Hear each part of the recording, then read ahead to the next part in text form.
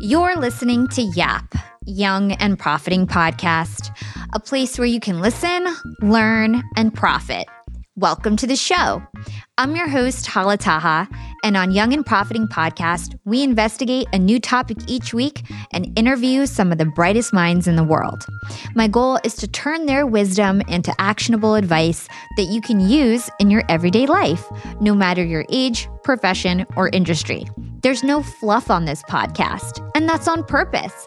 I'm here to uncover value from my guests by doing the proper research and asking the right questions. If you're new to the show, we've chatted with the likes of ex-FBI agents, real estate moguls, self-made billionaires, CEOs, and best-selling authors. Our subject matter ranges from enhancing productivity, how to gain influence, the art of entrepreneurship, and more. If you're smart and like to continually improve yourself, hit the subscribe button because you'll love it here at Young and Profiting Podcast.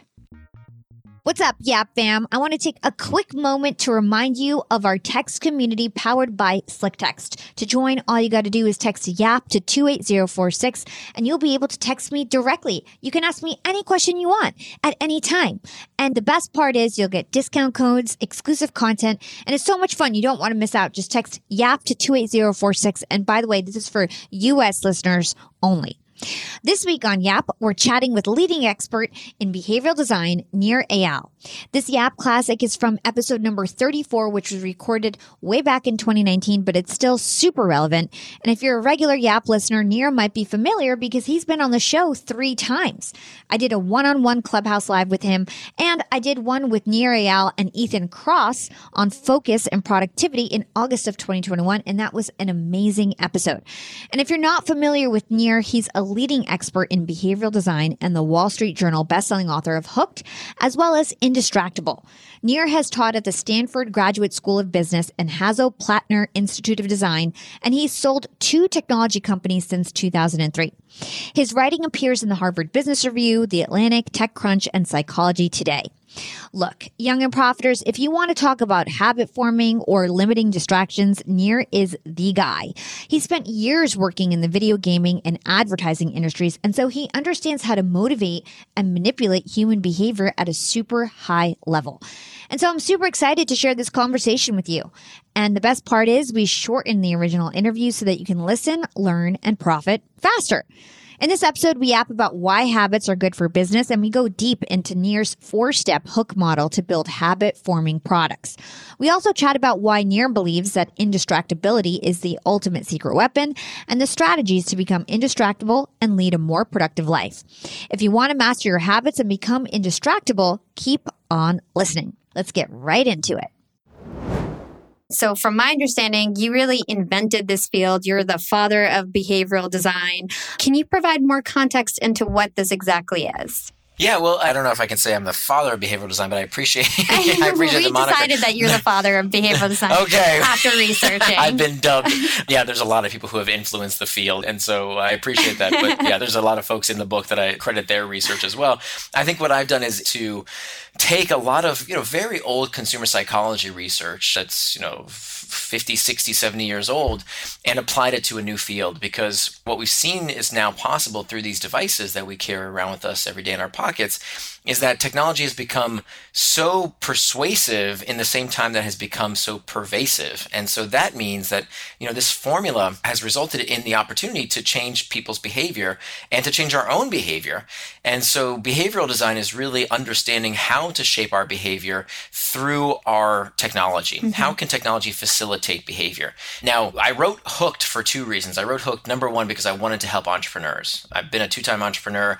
I'm not some academic that only does research studies. Like, I've been in the field, started 2 companies. I know how hard it is to get people to change their behavior and use a product like the ones that I'm sure many of your listeners are making that would truly benefit them if they only used it, right? That's such a big problem. And so that's really what fascinates me so much about this field is, what if we could use technology to help people do the things they want to do, but for lack of good product design don't do? Wouldn't it be great if we could design the kind of products that didn't depend upon spammy advertising and expensive marketing? What if people use the products because they wanted to, not because they had to, and they use them on their own, not because you were sending them more spammy messages?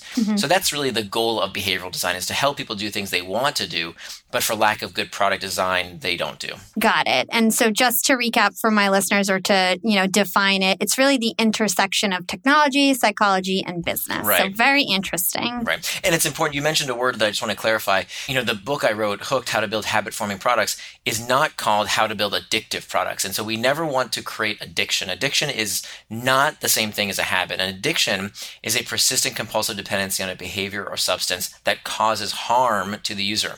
So we would never want to addict people. Addiction is unethical.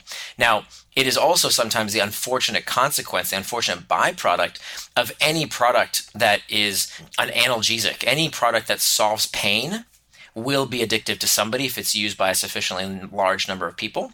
But that should never be our intent, to addict people. That's an unfortunate byproduct. Our goal as product designers, as behavioral designers, is really about helping people form healthy habits in their lives. Got it. Okay, so let's start off with your Hooked model. I think in order to provide some context to my listeners, can you first define what a habit exactly is? Yeah, so a habit is a behavior done with little or no conscious thought. It's about half of what you do every single day, day in and day out, is motivated through these habits. And this is very evolutionarily beneficial, right? The fact that our brain can switch onto autopilot and help us do so many things at the same time or with little or no conscious thought helps our brain think about other things and solve other problems while we're, driving in traffic or walking to work or, washing the dishes. We do these things habitually with little or no conscious thought.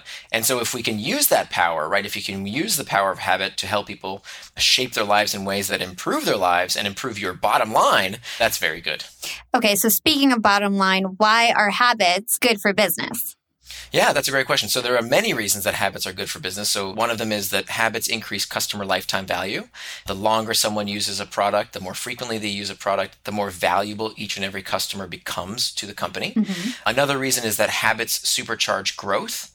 That when you think about, what makes a product go viral, it's not good enough that a product is just spread from one person to the next, because if that doesn't happen quickly, if you don't have what's called a short viral cycle time, meaning the amount of time that elapses between the transmission of one person telling another about the product, if that doesn't happen frequently, then you're never going to have viral growth because you're constantly churning customers as well, right? People are also stopping the use of your product. And so in order to get that escape velocity and get exponential growth, you need the product to be transmitted frequently enough, which means that only the kind of products that are used habitually, these kind of daily use type products, those are the kind of products that ever have a hope of spreading and growing virally.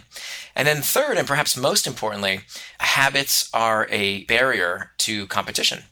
That it's a huge competitive advantage to have a habit around a product. Now, your business needs to have some kind of barrier, some kind of moat, because if you don't, what happens is you're constantly competing on price and features, and you're beating up the competition on these two factors. But when a product has some kind of sustainable competitive advantage, in this case, a habit, that's no longer the case.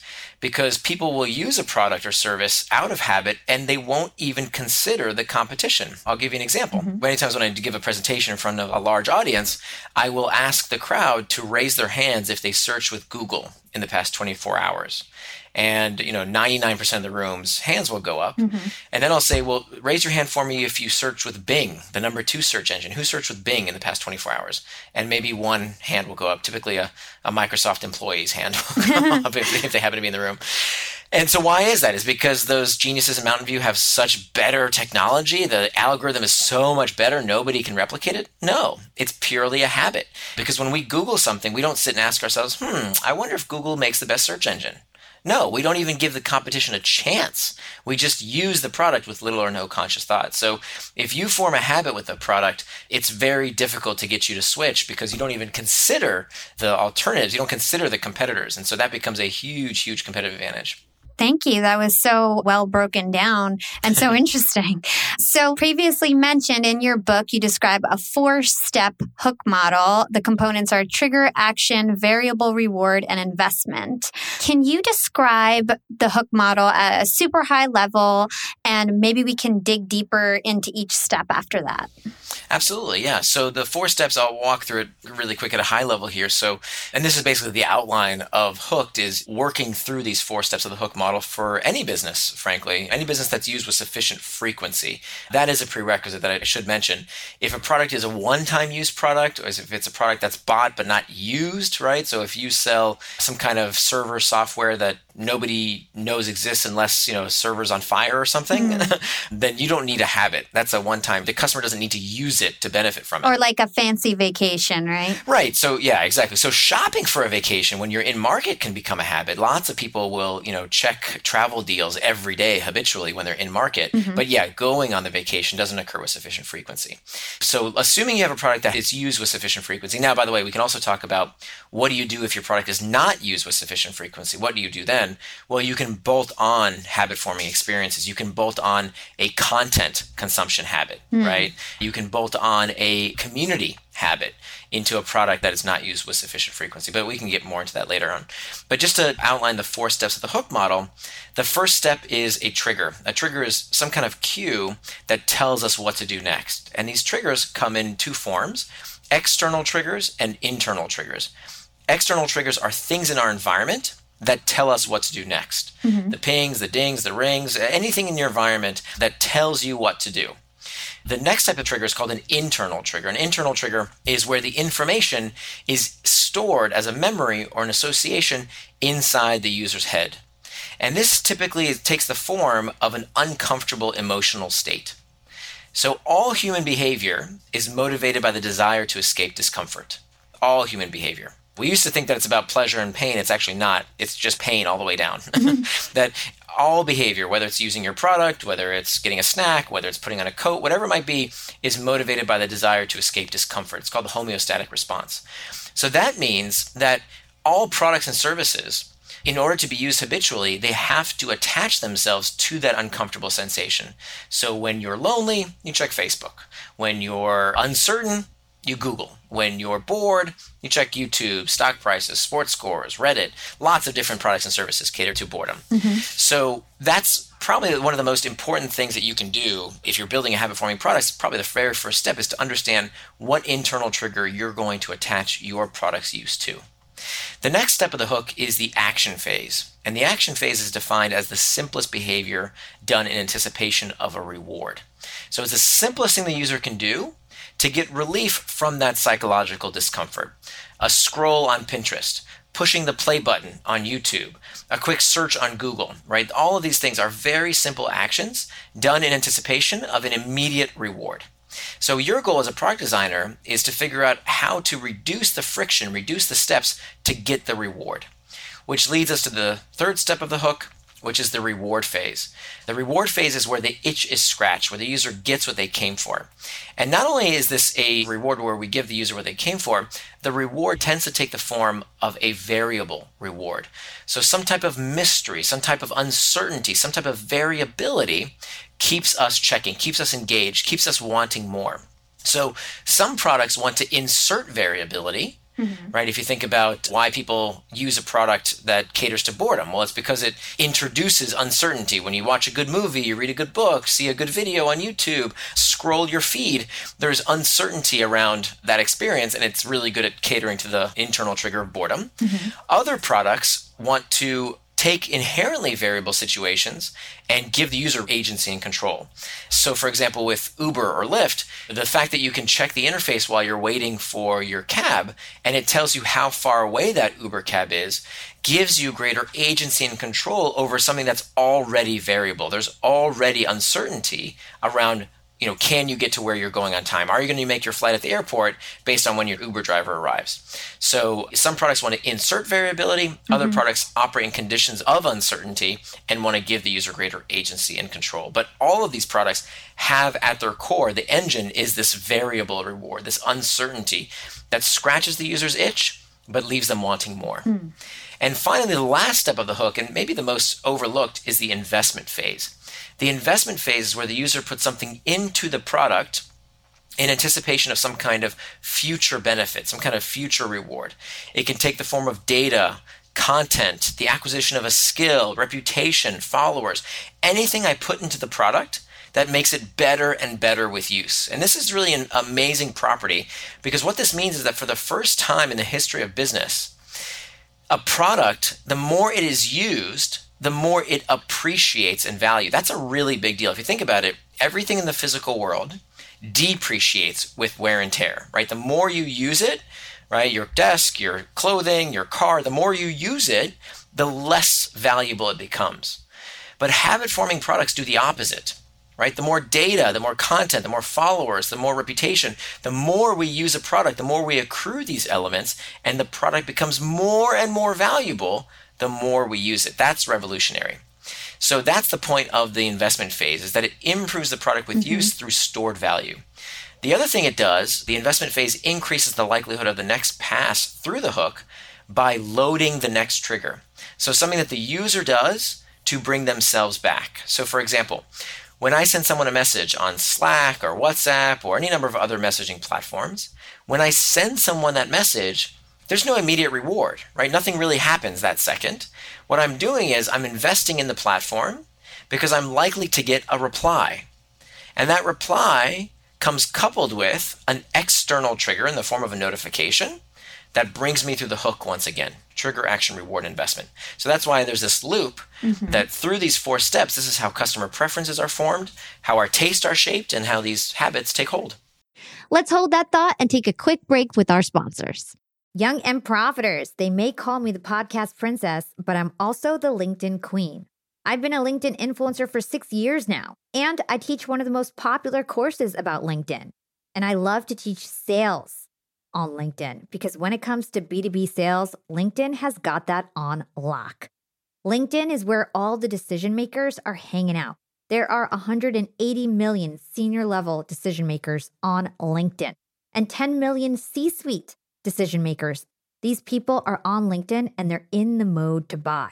They're using LinkedIn for their buying journey, to research vendors or sales reps that they might work with, to look up how to solve their problems, to learn from industry thought leaders. They are in the mode to buy, whereas on other platforms, they're in the mode to be entertained. You want to get them in the right mindset. You want to cut through the noise with LinkedIn ads. In fact, 79% of B2B marketers rate LinkedIn as their top channel for paid media. And LinkedIn has the best targeting because they've got all these different inputs. People are putting their resume basically up on there. And so there's so many keywords that they can use to target the right decision makers so they can hear about how you solve their problems. And I've got a special gift for all you young and profiters who want to try LinkedIn ads. You can get a $100 credit. LinkedIn was super generous. If you want to make B2B marketing everything it can be and get a $100 credit on your next campaign, go to linkedin.com/yap, Y-A-P. Again, if you want to claim your credit, go to linkedin.com/yap. Terms and conditions apply. Young and profiters, we are all making money. But is your money hustling for you? Meaning, are you investing?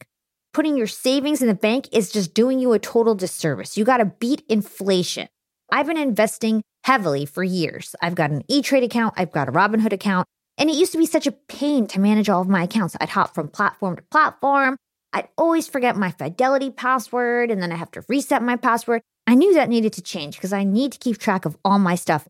Everything got better once I started using Yahoo Finance, the sponsor of today's episode.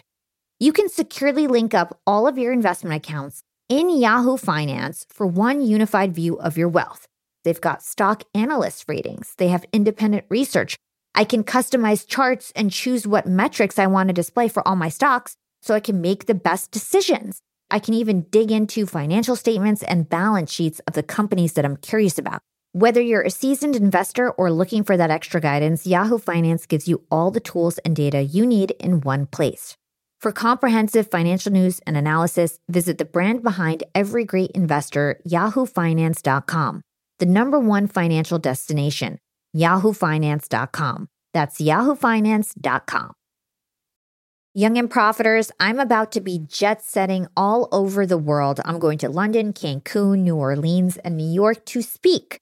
I'm going to be up there with the bright lights, and I want to be spiffy. I want to look fresh. And so I'm going on a big shopping spree. I got to get clothes. I got to get hair stuff, skincare stuff, makeup. But I'm not going to feel guilty about this shopping spree because Rakuten's Big Give Week is back.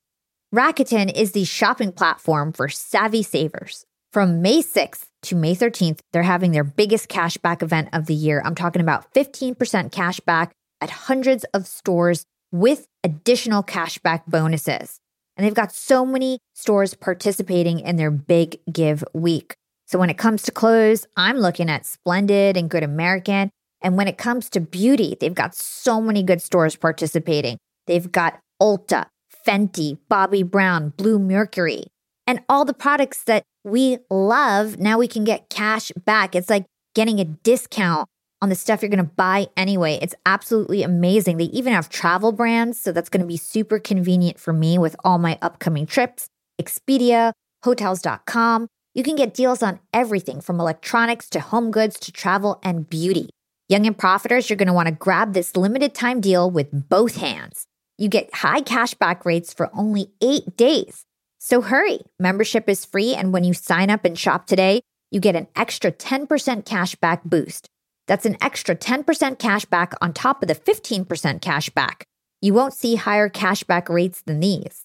Go to Rakuten.com or download the Rakuten app at Rakuten. Shoppers get it. Awesome. So how is this hook model different than traditional feedback loops or habit loops, such as the model that was popularized by the book Power of Habit by Charles Duhigg? Yeah, so the biggest difference is that the traditional 3-part habit loop is really about behavioral habits in our day-to-day lives. But there's a great deal of difference between a habit loop that's applied to your life versus one that's applied to your user's life.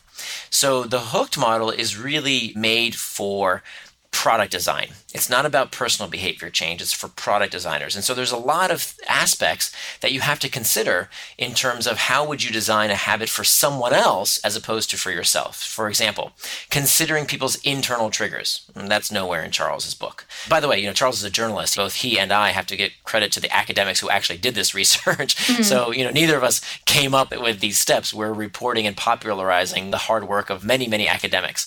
Mm-hmm. So external triggers. How do you send a notification, for example, that will be acted upon? Well, there's some real insights there about how do you appropriately send a notification to make sure it's acted upon and it feels like it's magic versus something that feels like spam. Mm-hmm. And so that takes an understanding of the internal triggers in order to send the external triggers the minute the user feels their pain point, their itch, their internal trigger. When it comes to the action phase, the insights around making the action as easy as possible, designing your user interface in a way that saves the user as much friction and effort as possible will increase the likelihood of them doing the behavior.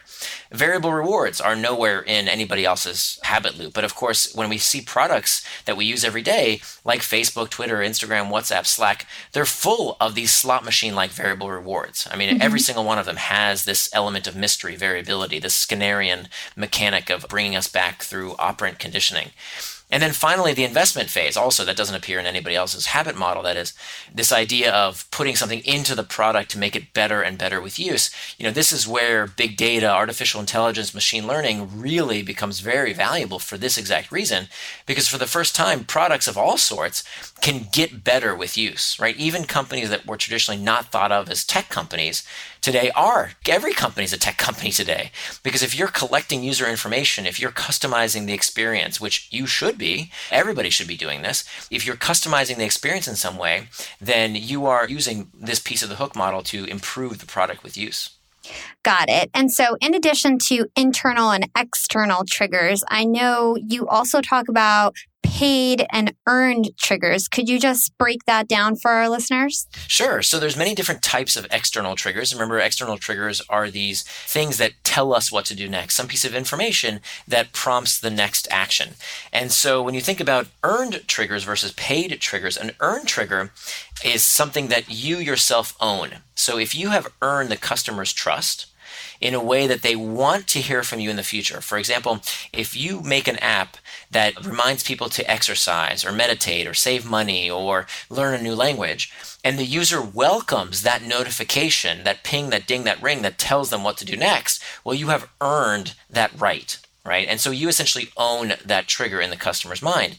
Now, as opposed to a paid trigger, if you buy the notification from somebody else, right? If you have to go through Facebook or Google or an advertiser platform to send an external trigger, well, you're basically renting that user's attention. You don't own the user's attention. You haven't earned the right to message them. You're basically renting it from someone else. Now, that's not necessarily a bad thing. It just happens to be really great when you don't have to pay someone else to access your customer.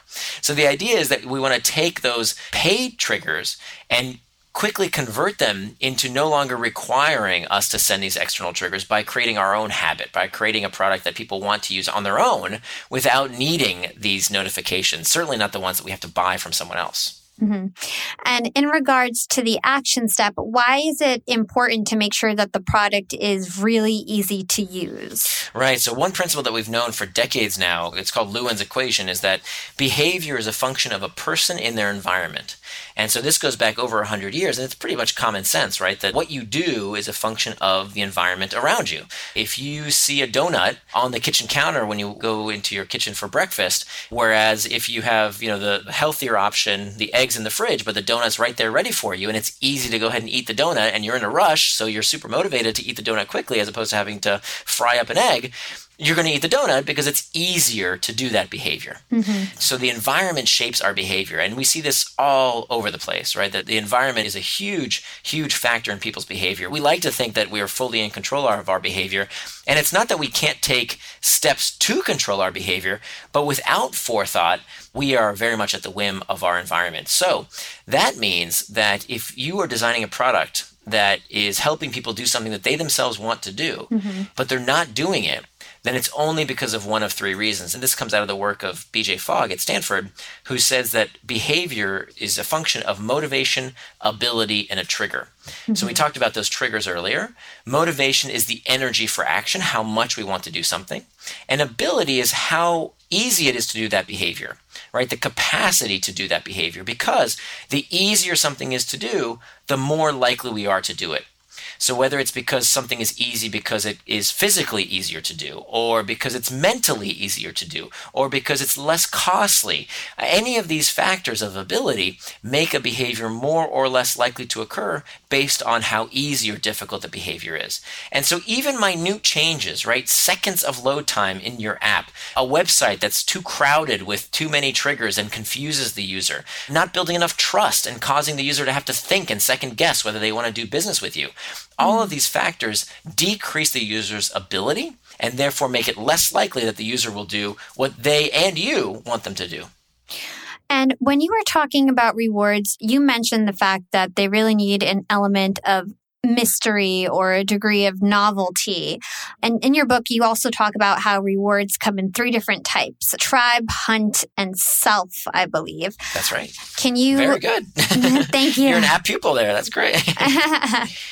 Can you unpack that and just describe these different types of rewards? Because I thought this was one of the most fascinating parts of your book. Sure. So I talk about variable rewards as this engine of the hook model. I'll tell you the story of how this was kind of discovered, so to speak. So B.F. Skinner was a psychologist, the father of behaviorism. He was the father of operant conditioning. And he did some really fascinating experiments back in the 1950s and 60s where he took these pigeons and he put them in a little box and he gave them a disc to peck at. And every time they pecked at the disc, they would get a little food reward, a little food pellet. And so very quickly, he could train these pigeons to peck at the disc whenever they were hungry. Now, mind you, he wasn't creating automatons, right? He wasn't creating little puppets. He could only get the pigeons to peck at the disc if they were hungry, meaning there had to be an internal trigger of hunger in order for the pigeon to be motivated to peck at the disc.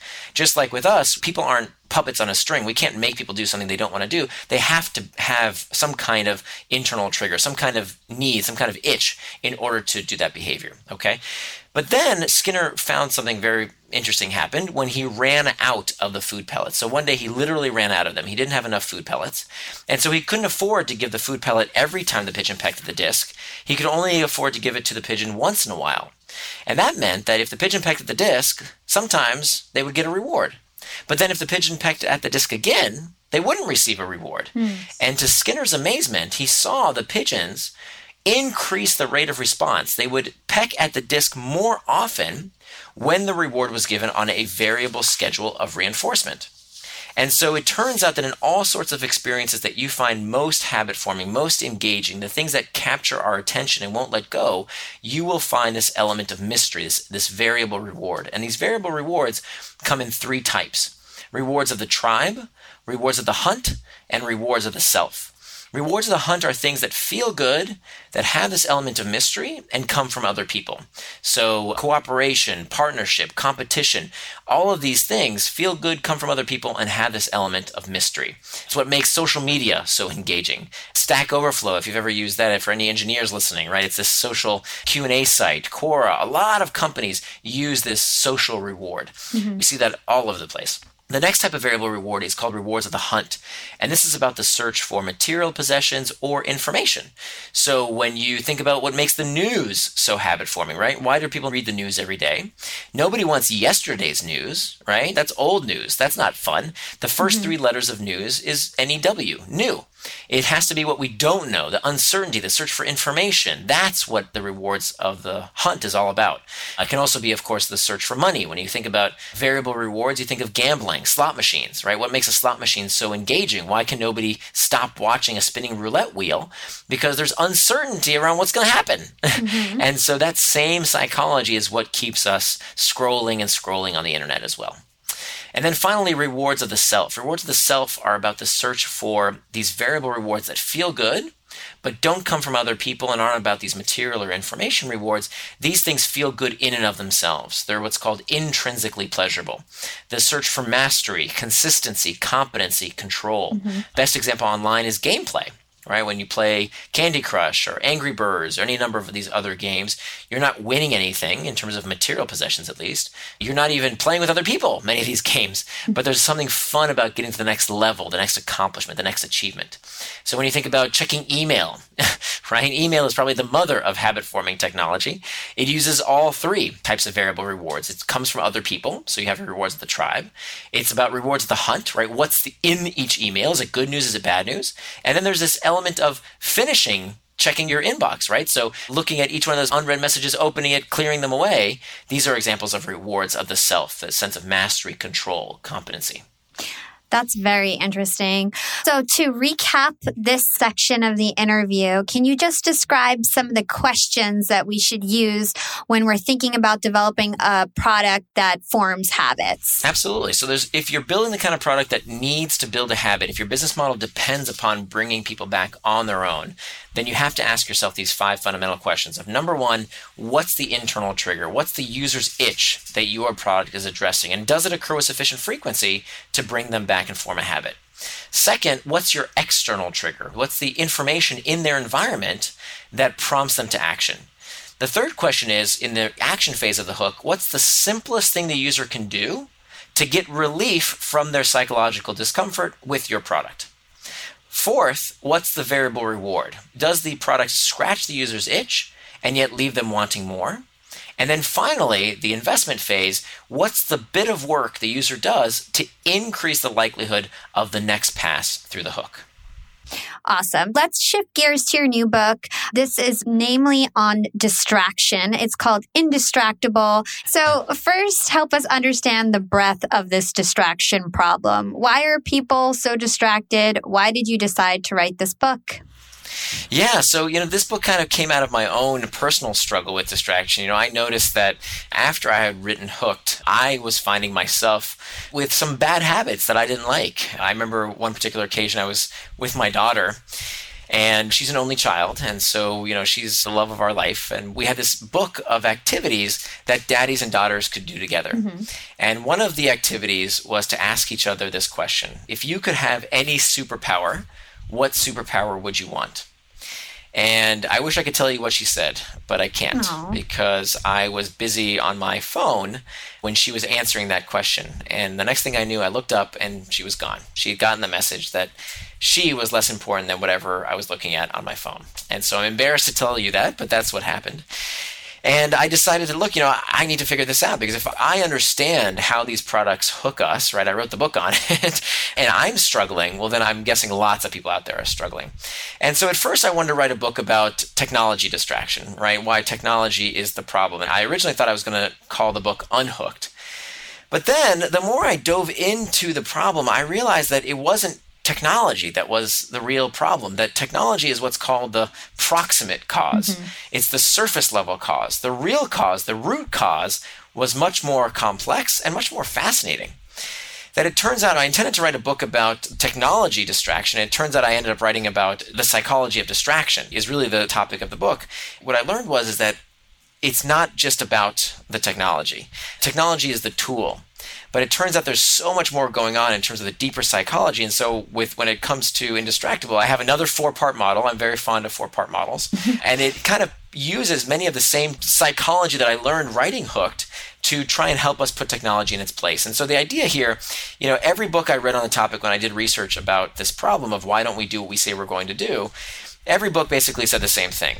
Like, just get rid of the technology. The technology is the problem. So, go on a digital detox or 30-day plan or whatever. And it doesn't work. And I'll tell you why it doesn't work. I did all this stuff, but, I should have known it wouldn't work because I used to be clinically obese at one point in my life. And I remember when I was obese, I would go on all these fad diets, right? No fast food for a whole month. Well, guess what happened on day 31? Right? Blah, blah, blah, blah, right? I'd eat like crazy. I'd make up for lost time because I wasn't getting to the root of why I was overeating. And as anybody who's struggled with overeating knows, it's not about hunger, right? It's not about the food itself. It's about the emotional need. And it's an icky, sticky truth we don't like to talk about. We like to blame the tech companies for addicting us. And I wanted to do that too. And I wanted to warn people about, look, I know from the inside that this stuff is addictive. And it turns out I can't say that, because the science doesn't support it. Mm-hmm. The science tells us that we use and overuse and sometimes abuse these products because we're filling emotional needs. It's back to these internal triggers that we talked about earlier. Mm-hmm. That, let me tell you, if you can't sit with your daughter without looking at your phone, it's not the phone. That's the problem. There was stuff going on inside me that I didn't want to face, that I didn't want to look at, that I was trying to escape, and I didn't have the tools to deal with those uncomfortable sensations in a healthier manner. We'll be right back after a quick break from our sponsors. Young and Profiters, as you may know, I launched my LinkedIn Secrets Masterclass a little bit over a year ago. It was my first course. And so far, I've generated well over $500,000. And the best part is, I didn't have to figure out how to set up my mastermind subscriptions, how to do abandoned cart targeting, and all of that tech geeky stuff. I just left that all to Shopify. Shopify is the global commerce platform that helps you sell at every stage of your business. And if you're in that I need to sell more with less stage, Shopify Magic is your AI superpowered sidekick ready to whip up captivating content that converts. And it doesn't matter if you're selling digital products or vegan cosmetics. Shopify helps you sell anything, anywhere, from their all-in-one e-commerce platform to their in-person POS system. Stop those online window shoppers in their tracks and turn them into loyal customers with the internet's best converting checkout. I'm talking 36% better on average compared to the other options out there. It's no wonder Shopify powers 10% of all e-commerce in the US, including huge global brands like Allbirds and Thrive Cosmetics. It took me a day to set up my Shopify store. I set up chat, took 2 minutes, and I was done. 1 month from thinking of the idea to implementation, a year later, I've made $500,000 on the idea. That's what it takes in 2024, just a good idea, and then utilizing a platform like Shopify that can help you make it a reality. There is no excuse these days. If you've got a good business idea and you think you'll be a good entrepreneur, you don't have to wait any longer. You don't have to be super techie, and you never have to worry about figuring it out on your own. Shopify's award-winning help is there to support your success every step of the way. Sign up for a $1 per month trial period at shopify.com/profiting. That's all lowercase. Go to shopify.com/profiting now to grow your business no matter what stage you're in. Shopify.com/profiting. Young and Profiters. Yap Media is growing so fast. I have 10 open roles just this month. In the past, it would take me so long to find hires. I have to go on all these different job sites. I have to create my own skills assessments. That's why I let Indeed do a lot of this heavy lifting for me. Indeed is the powerful hiring platform where I can attract, interview, and hire all in one place.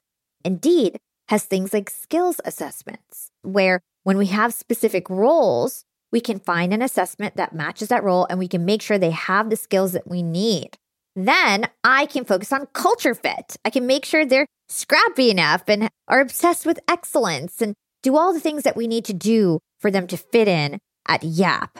And Indeed streamlines hiring with powerful tools like Instant Match. An Instant Match basically matches you with candidates as soon as you put up a job post with people who are qualified right away. It's instant. And the best part is it gets better as you use it. So now when I use Indeed, especially when I'm hiring for similar roles, I get people right away where they know that I'm going to like the candidates because they can see what my preferences were in the past. It gets better as you use it. According to US Indeed data, the moment Indeed sponsors a job, over 80% of employers get candidates whose resumes are a perfect match for the position. It's like waving a magic wand that gets better as you use it. So I love using Indeed. We've found a lot of our A players on there. Join more than 3 million businesses worldwide who count on Indeed to hire their next superstar like we do at Yap Media. Start hiring now with a $75 sponsored job credit to upgrade your job post at Indeed.com/profiting. Offer is good for a limited time.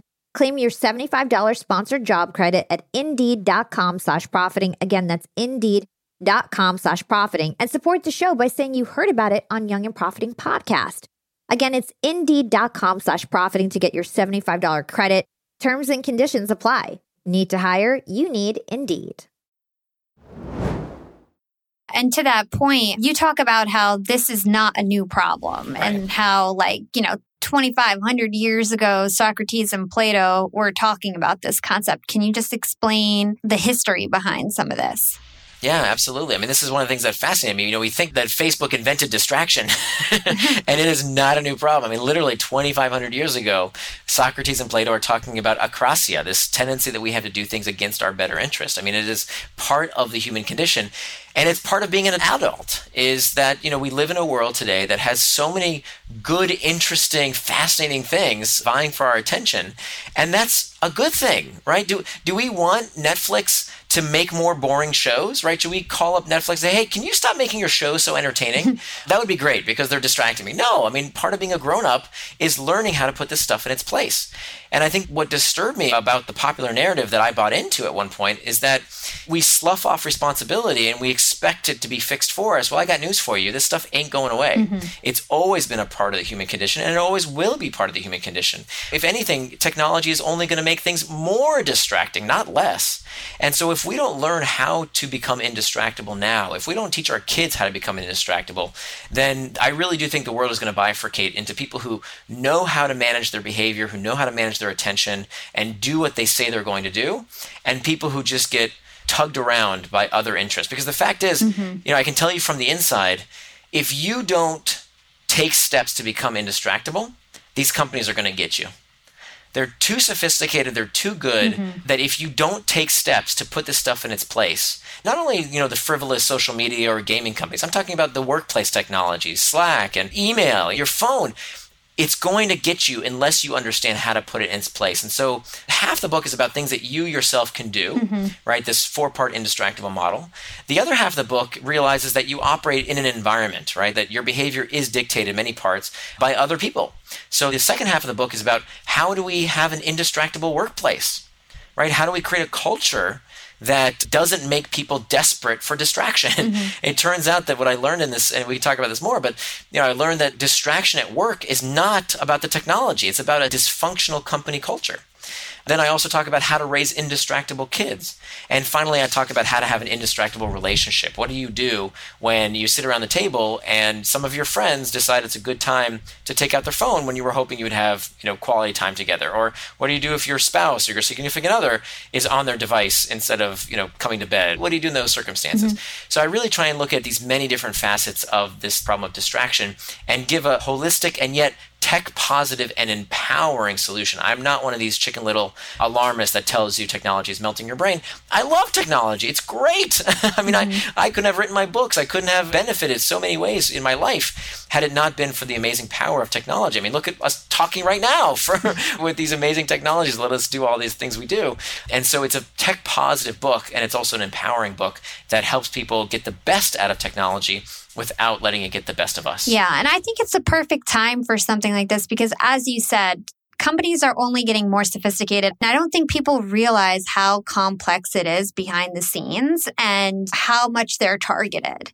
Yeah. And we can use it for good. I still believe that, by and large, I don't want to live in a world without what you're building. I think it's great that you have the option to have great products that engage us. I mean, we want the products we use to be engaging. That's not a problem. That's progress, right? We want awesome products that help us. I think it's going to be up to us, though. Unless you are a child, I think children deserve special protection. I think the people who are pathologically addicted deserve special protection.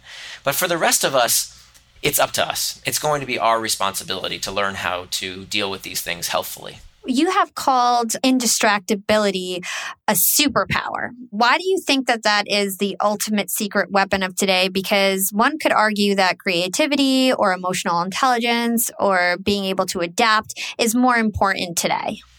I would argue that all the creativity in the world, all the adaptability, all the leadership skills don't get you very far if you don't execute on your dreams.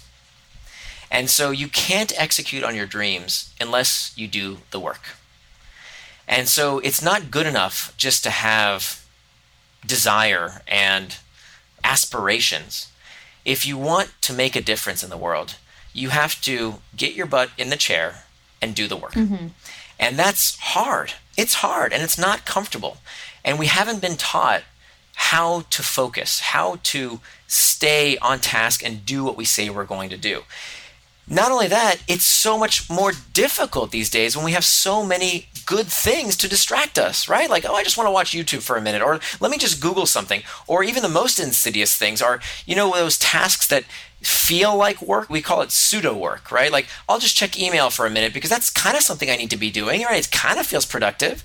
And this is why we had this explosion of messaging today, not because people need to send these messages. A Harvard Business Review found that 25% of the emails that the average office worker receives, they should not have received. And about 25% of the emails they send, they should not have sent. The reason we have this deluge of emails is because people are using technology to fulfill their voids, to fulfill these uncomfortable emotional sensations of having to do the work. The solution is, it's two big solutions. The solution is do pseudo work or call a meeting. That's what we do. When at the end of the day, to really move our life and the world forward, we have to do focused work. We have to come up with novel solutions to hard problems. Well, guess what? You can't do that unless you have focused time. But we don't have any focused time in our days anymore. We're constantly reacting, and we have no time to reflect. And so that's what I want to change, is I want to give us the skill set to put our ideas into action. The reason I call it a superpower is imagine for a second what your life would be like if everything you said you would do, you did. Imagine in the domain of your life, right? When it comes to taking care of your body, your health, getting enough sleep, reading books that can improve your life. Think about it in the domain of your relationships. How much closer would you be with your significant other, your kids, your friends, if you were there for them and you were fully present, you made time for these people? In your work, how much more effective would you be at work if you actually finished everything on your to-do list every day, instead of moving it to the next day and the next day and the next day, right? How unbelievably different would our life be if everything we said we would do, we actually did? That's why I think it's a superpower. Yeah, that is powerful. How can we stop being distracted? What are your top tips for that? Yeah, so it's not so much tips and tactics as it is a strategy. I mean, I do give a lot of tactics, a lot of things that you can do today, like, very quick hit tips. But that's not the most important aspect of the book. The thing I want you to remember are these 4 parts of the indistractable model, because if I give you the strategy and that is seared into your brain, you'll come up with the tactics for yourself. The strategy here is to understand that all action is either traction or distraction, right? You notice both those words end in the same word. They both end in the word action. Traction is any action that you do that moves you towards what you want in life. Okay, it's things that you do with intent. The opposite of that, the opposite of traction, is distraction. Traction is any action that you do that moves you off track. So think about a number line. To the right is traction, to the left is distraction. Okay? Now, what spurs action? What makes us do something that is either traction or distraction? Think about two arrows pointing towards the center of that number line. Those two arrows represent either internal triggers or external triggers. And of course, we talked all about this when we talked about Hooked, how all our behaviors are spurred by either internal triggers or external triggers. So now we have 4 parts. We have internal triggers, external triggers, traction, and distraction. So all we have to do to become indistractable is work on these 4 basic elements. First, we have to master these internal triggers. Understand the discomfort that drives us to seek escape through distraction as opposed to traction. And so there's really only 2 things we can do about mastering our internal triggers. We can either fix the source of the problems, figure out why we feel bad, why we are looking for escape in this manner, or if we can't fix the source of the problem, we have to learn ways to cope with that discomfort. And so I give many different ways to do exactly those 2 things. How do you either fix the problem or learn tactics to cope with that discomfort? And there's a lot of myths out there in folk psychology that need to be overturned, like the ego depletion myth, this horrible myth that people run out of willpower, that it's like a gas tank. Turns out that's totally not true, unless you believe it's true. And so it's really harmful. I do a lot of turning over of apple carts in this book because there's a lot of untruths out there that people need to know are not true, because these untruths are really hurting them, like this idea that you run out of willpower. It's not true at all unless you believe it is. So that's the first step. We have to master these internal triggers. Next, we have to make time for traction. Right? We talked about traction versus distraction. We have to make time for traction. And that means we have to make time on our calendars for the things that we need to do. So many people, they don't even know the difference between traction and distraction because they didn't plan what they wanted to do. So here's the thing I want your listeners to remember, is that you cannot call something a distraction unless you know what it distracted you from. You can't complain about all these things distracting you, the television, the radio, the YouTube, whatever, Facebook, unless you know what it is you wanted to do in that time. So this comes down to putting on our calendars what we want to do. And then more importantly, so that's kind of basic. You've heard that advice before. What people don't do is that they don't synchronize their schedules with the various stakeholders in their life. You know, a lot of us, we talk a good game. We say we value certain things, but if I can't see your values on your schedule in terms of how you spend your time, it's just vaporware, right? It's just talk. So to walk the walk, we need to actually make time for our values on our calendars, turn our values into time. The third thing we do is that we need to hack back these external triggers. So external triggers are these things in our environment that either lead to traction or distraction. So we have to ask ourselves this critical question. This is kind of my version of the Marie Kondo, does it bring you joy question. The question that I want people to ask is, for every external trigger in your life, is this trigger serving you? Or are you serving it? If it's serving you, terrific. That's great. Like if you have a notification that tells you, hey, it's time to go to the gym, or it's time for this meeting, and that's what you plan to do with your time, terrific. But if that external trigger is leading you to distraction, you have to figure out how to hack back, how to remove it from your life.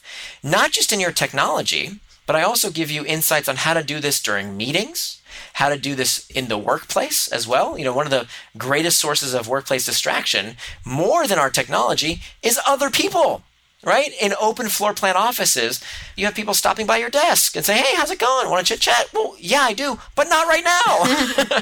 So actually, I have in the center of Indistractable, there's a cardstock insert that you can rip out and fold to put on your screen. That's a big red sign that says, I'm indistractable right now, please come back later. That tells your coworkers that you are indistractable, please don't bother me right now, right? In a polite way.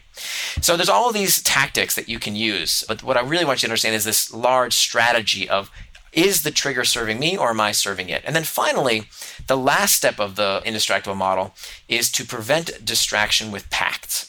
And pacts are these ancient technique. I mean, we have the Ulysses Pact is probably the oldest example of Ulysses in the Odyssey, written by Homer 2,500 years ago. He uses this pre-commitment. He binds himself to the mast of his ship to make sure that he's not tempted to do something he doesn't want to do. And so we can use these same type of pacts. We have 3 types: price pacts, effort pacts, and identity pacts, to help us prevent us from doing something we don't want to do, something we'll later regret. And so I give you all kinds of techniques for how to do that as well. And so those are the 4 steps to becoming indistractable: master internal triggers, make time for traction, hack back external triggers, and finally prevent distraction with pacts. And so this is kind of the tip of the iceberg. There's a lot more to say about it, but I want to kind of give you at least the 4 parts. Well, thank you so much for that preview of your book. I'm sure it's going to be great when it comes out. So when does it exactly come out? So September 10th is when it's available. And if you're hearing this before September 10th, 2019, then you can actually get on my website. If you go to indistractable.com, I managed to negotiate this with my publisher. If you live in North America, so US and Canada, you can actually get the entire text of Indistractable in a PDF if you pre-order it. If you pre-order it today, you won't get the physical book until September 10th, but you will get a PDF emailed to you immediately if you pre-order by entering your order number into indistractable.com. You also get all kinds of other goodies like a distraction tracker, a schedule maker, a workbook, a video mini course, all kinds of other goodies, my list of recommended tools and resources as well. So lots and lots of stuff at indistractable.com. Fabulous. And where can our listeners go to find out more about you and everything that you do? Yeah, thank you. So my website is called nirandfar.com, and Nir is spelled like my first name. So it's N-I-R and far.com. My first book is Hooked: How to Build Habit-Forming Products. And for the second book, you can go to indistractable.com. Great. Well, Nir, you have a brilliant mind, and I really enjoyed this conversation. Thank you. Thank you. My pleasure. This was a lot of fun, Hala. Thank you so much. Now, wasn't that an awesome conversation? Nir is absolutely brilliant, and the actionable advice he gave in this episode is crucial to master, as we will continue to be inundated with distractions in years to come. The distractions are only going to get worse. Nir makes the case that indistractability is the ultimate secret weapon to have today, and I have to agree. Listen, if you're not able to focus and get stuff done, it doesn't matter if you're adaptable, it doesn't matter if you're a great leader, or even if you're the smartest person on the planet. If you can't sit down, focus, and get stuff done, the rest of it doesn't even matter. So here's a piece of advice surrounding indistractability that works really well for me. Nir talked about the importance of focus time, and he said that you have to make time for traction, meaning you physically have to block off time in your calendar where you're indistractable. This reminded me of my episode Unlocking Peak Performance with Steven Kotler. In that episode, he taught me that the sweet spot to get into a flow state is 90 to 120 minutes of uninterrupted concentration. This sets you up to get into a flow state where you're focused, highly productive, and creative. And believe me, when you're really zoned in, the time just flies by and you'll get so much done.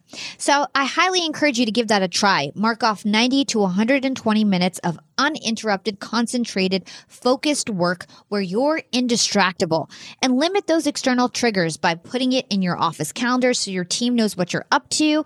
And now I love to use work focus mode on my phone. So my iPhone has this setting where I can put on work focus mode, and the only people who can call me is my assistant, my boyfriend, and my mom when they have an emergency. So go ahead and limit those external triggers, and I hope you guys become indistractable. And if you're looking for more content with Nir, go back into the archives. We have several episodes with him, and check out our Clubhouse episodes with him. They are amazing. We have one specifically on habit forming. We also have one on productivity with Ethan Kross and Nir as well. All right, Young and Profiters, if you love this episode, make sure you take the time to drop us a 5-star review on your favorite podcast platform, Apple Podcasts, CastBox, or wherever you listen to the show. You guys can also reach out to me on Instagram and Twitter at Yap with Hala, or LinkedIn. Just search for my name. It's Hala Taha. Thanks so much for listening, and shout out to my amazing Yap team. This is Hala signing off.